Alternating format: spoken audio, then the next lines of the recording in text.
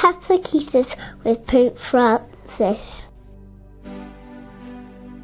He ascended into heaven and is seated at the right hand of the Father. Papa Francisco's Catechesis on Wednesday the 17th of April 2013. Dear brothers and sisters, good morning. In the Creed, we find the affirmation that Jesus ascended into heaven and is seated at the right hand of the Father. Jesus' earthly life culminates with the event of the Ascension, that is, when he passes from this world to the Father and is raised up to his right hand. What is the significance of this event? What are the consequences for our life?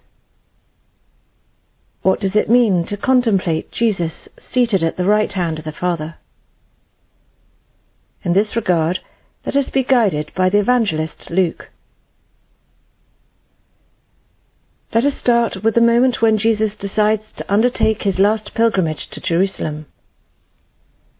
St. Luke remarks, "Now as the time drew near for him to be taken up to heaven, he resolutely took the road to Jerusalem." While ascending to the holy city, where his exodus from this life will be accomplished, Jesus already sees the goal, heaven, but knows well that the way which brings him back to the glory of the Father passes through the cross, through obedience to the divine plan of love for humanity. The Catechism of the Catholic Church affirms that the elevation on the cross signifies and announces the elevation of the ascension into heaven. We too must be clear in our Christian lives that to enter into the glory of God demands daily fidelity to his will, even when it requires sacrifice, when it sometimes requires us to change our plans. The ascension of Jesus occurred concretely on the Mount of Olives, close to the place where he had retired in prayer before the Passion, so as to remain in profound union with the Father. Once again we see that prayer gives us the grace to live faithful to the project of God. At the end of his Gospel, St. Luke narrates the event of the Ascension in a very synthetic way.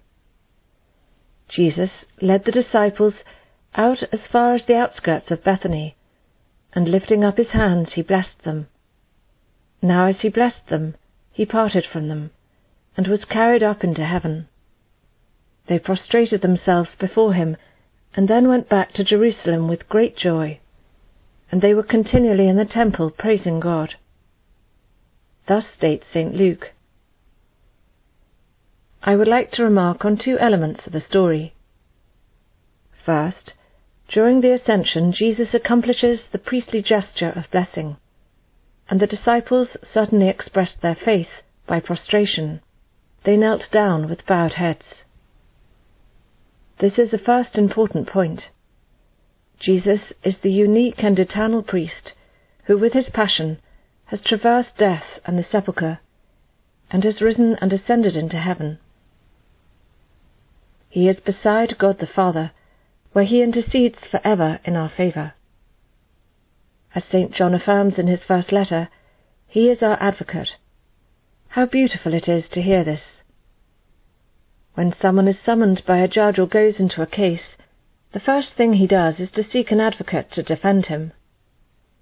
We have one who always defends us, who defends us from the snares of the devil, who defends us from ourselves, from our sins. Dearest brothers and sisters, we have this advocate. Let us not be afraid to go to him to ask forgiveness, to ask for blessing, to ask for mercy. He always forgives us. He is our advocate. He always defends us. Do not forget this. Jesus' ascension into heaven makes us know this very consoling reality for our pathway. In Christ, true God and true man, our humanity has been brought to God. He has opened the passage for us. He is like a roped leader when one climbs a mountain, who has reached the summit and attracts us up to him in leading us to God. If we entrust our life to him, if we let ourselves be guided by him, we are certain to be in safe hands, in the hands of our Saviour, our Advocate. A second element. St. Luke reports that the apostles, after having seen Jesus ascend to heaven, returned to Jerusalem with great joy. This seems a little strange to us. In general, when we are separated from our family, from our friends, by a definitive departure, and above all by death, there is in us a natural sadness, because we will no longer see their face, no longer hear their voice, no longer be able to enjoy their affection, their presence. Instead, the evangelist underlines the apostles' profound joy. But why? Precisely because, with the gaze of faith, they understand that, although withdrawn from their eyes, Jesus remains forever with them. He does not abandon them, and, in the glory of the Father, he supports them, guides them, and intercedes for them. St. Luke narrates the fact of the Ascension also at the beginning of the Acts of the Apostles, so as to underline that this event is like the ring that hooks and connects the earthly life of Jesus to that of the Church. Here St. Luke also mentions the cloud that took Jesus out of the sight of the disciples, who remain contemplating Christ who is ascending to God. Then 2 men in white robes intervened, who invited them not to remain immobile looking up to heaven, but to nourish their lives and their witness with the certainty that Jesus will come again in the same way in which they have seen him go up to heaven. It is, precisely, the invitation to start from the contemplation of the Lordship of Christ, so as to have from him the strength to carry and witness to the gospel in everyday life. To contemplate and to act, ora et labora, as St. Benedict teaches, are both necessary in our life as Christians.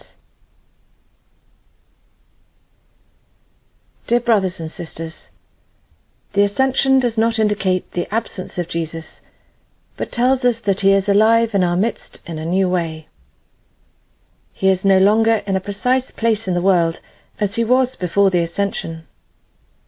Now he is in the Lordship of God, present in every space and time, close to each one of us. In our life we are never alone. We have this Advocate who awaits us, who defends us. We are never alone. The crucified and risen Lord guides us.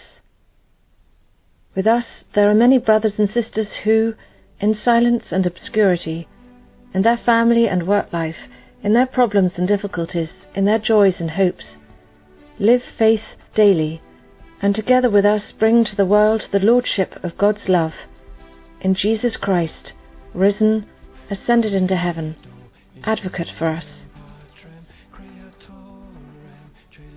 Thank you.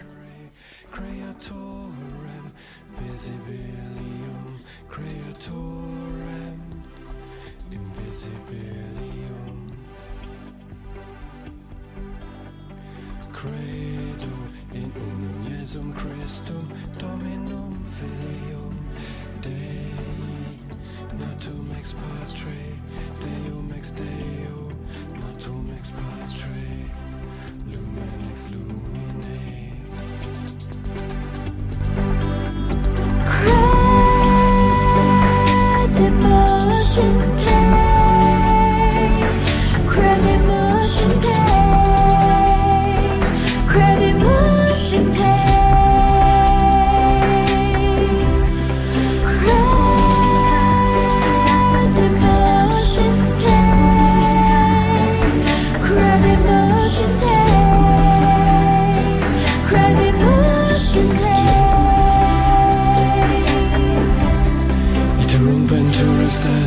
cum gloria iterum venturus est edicare iterum venturus est cum gloria cuius regni non erit finis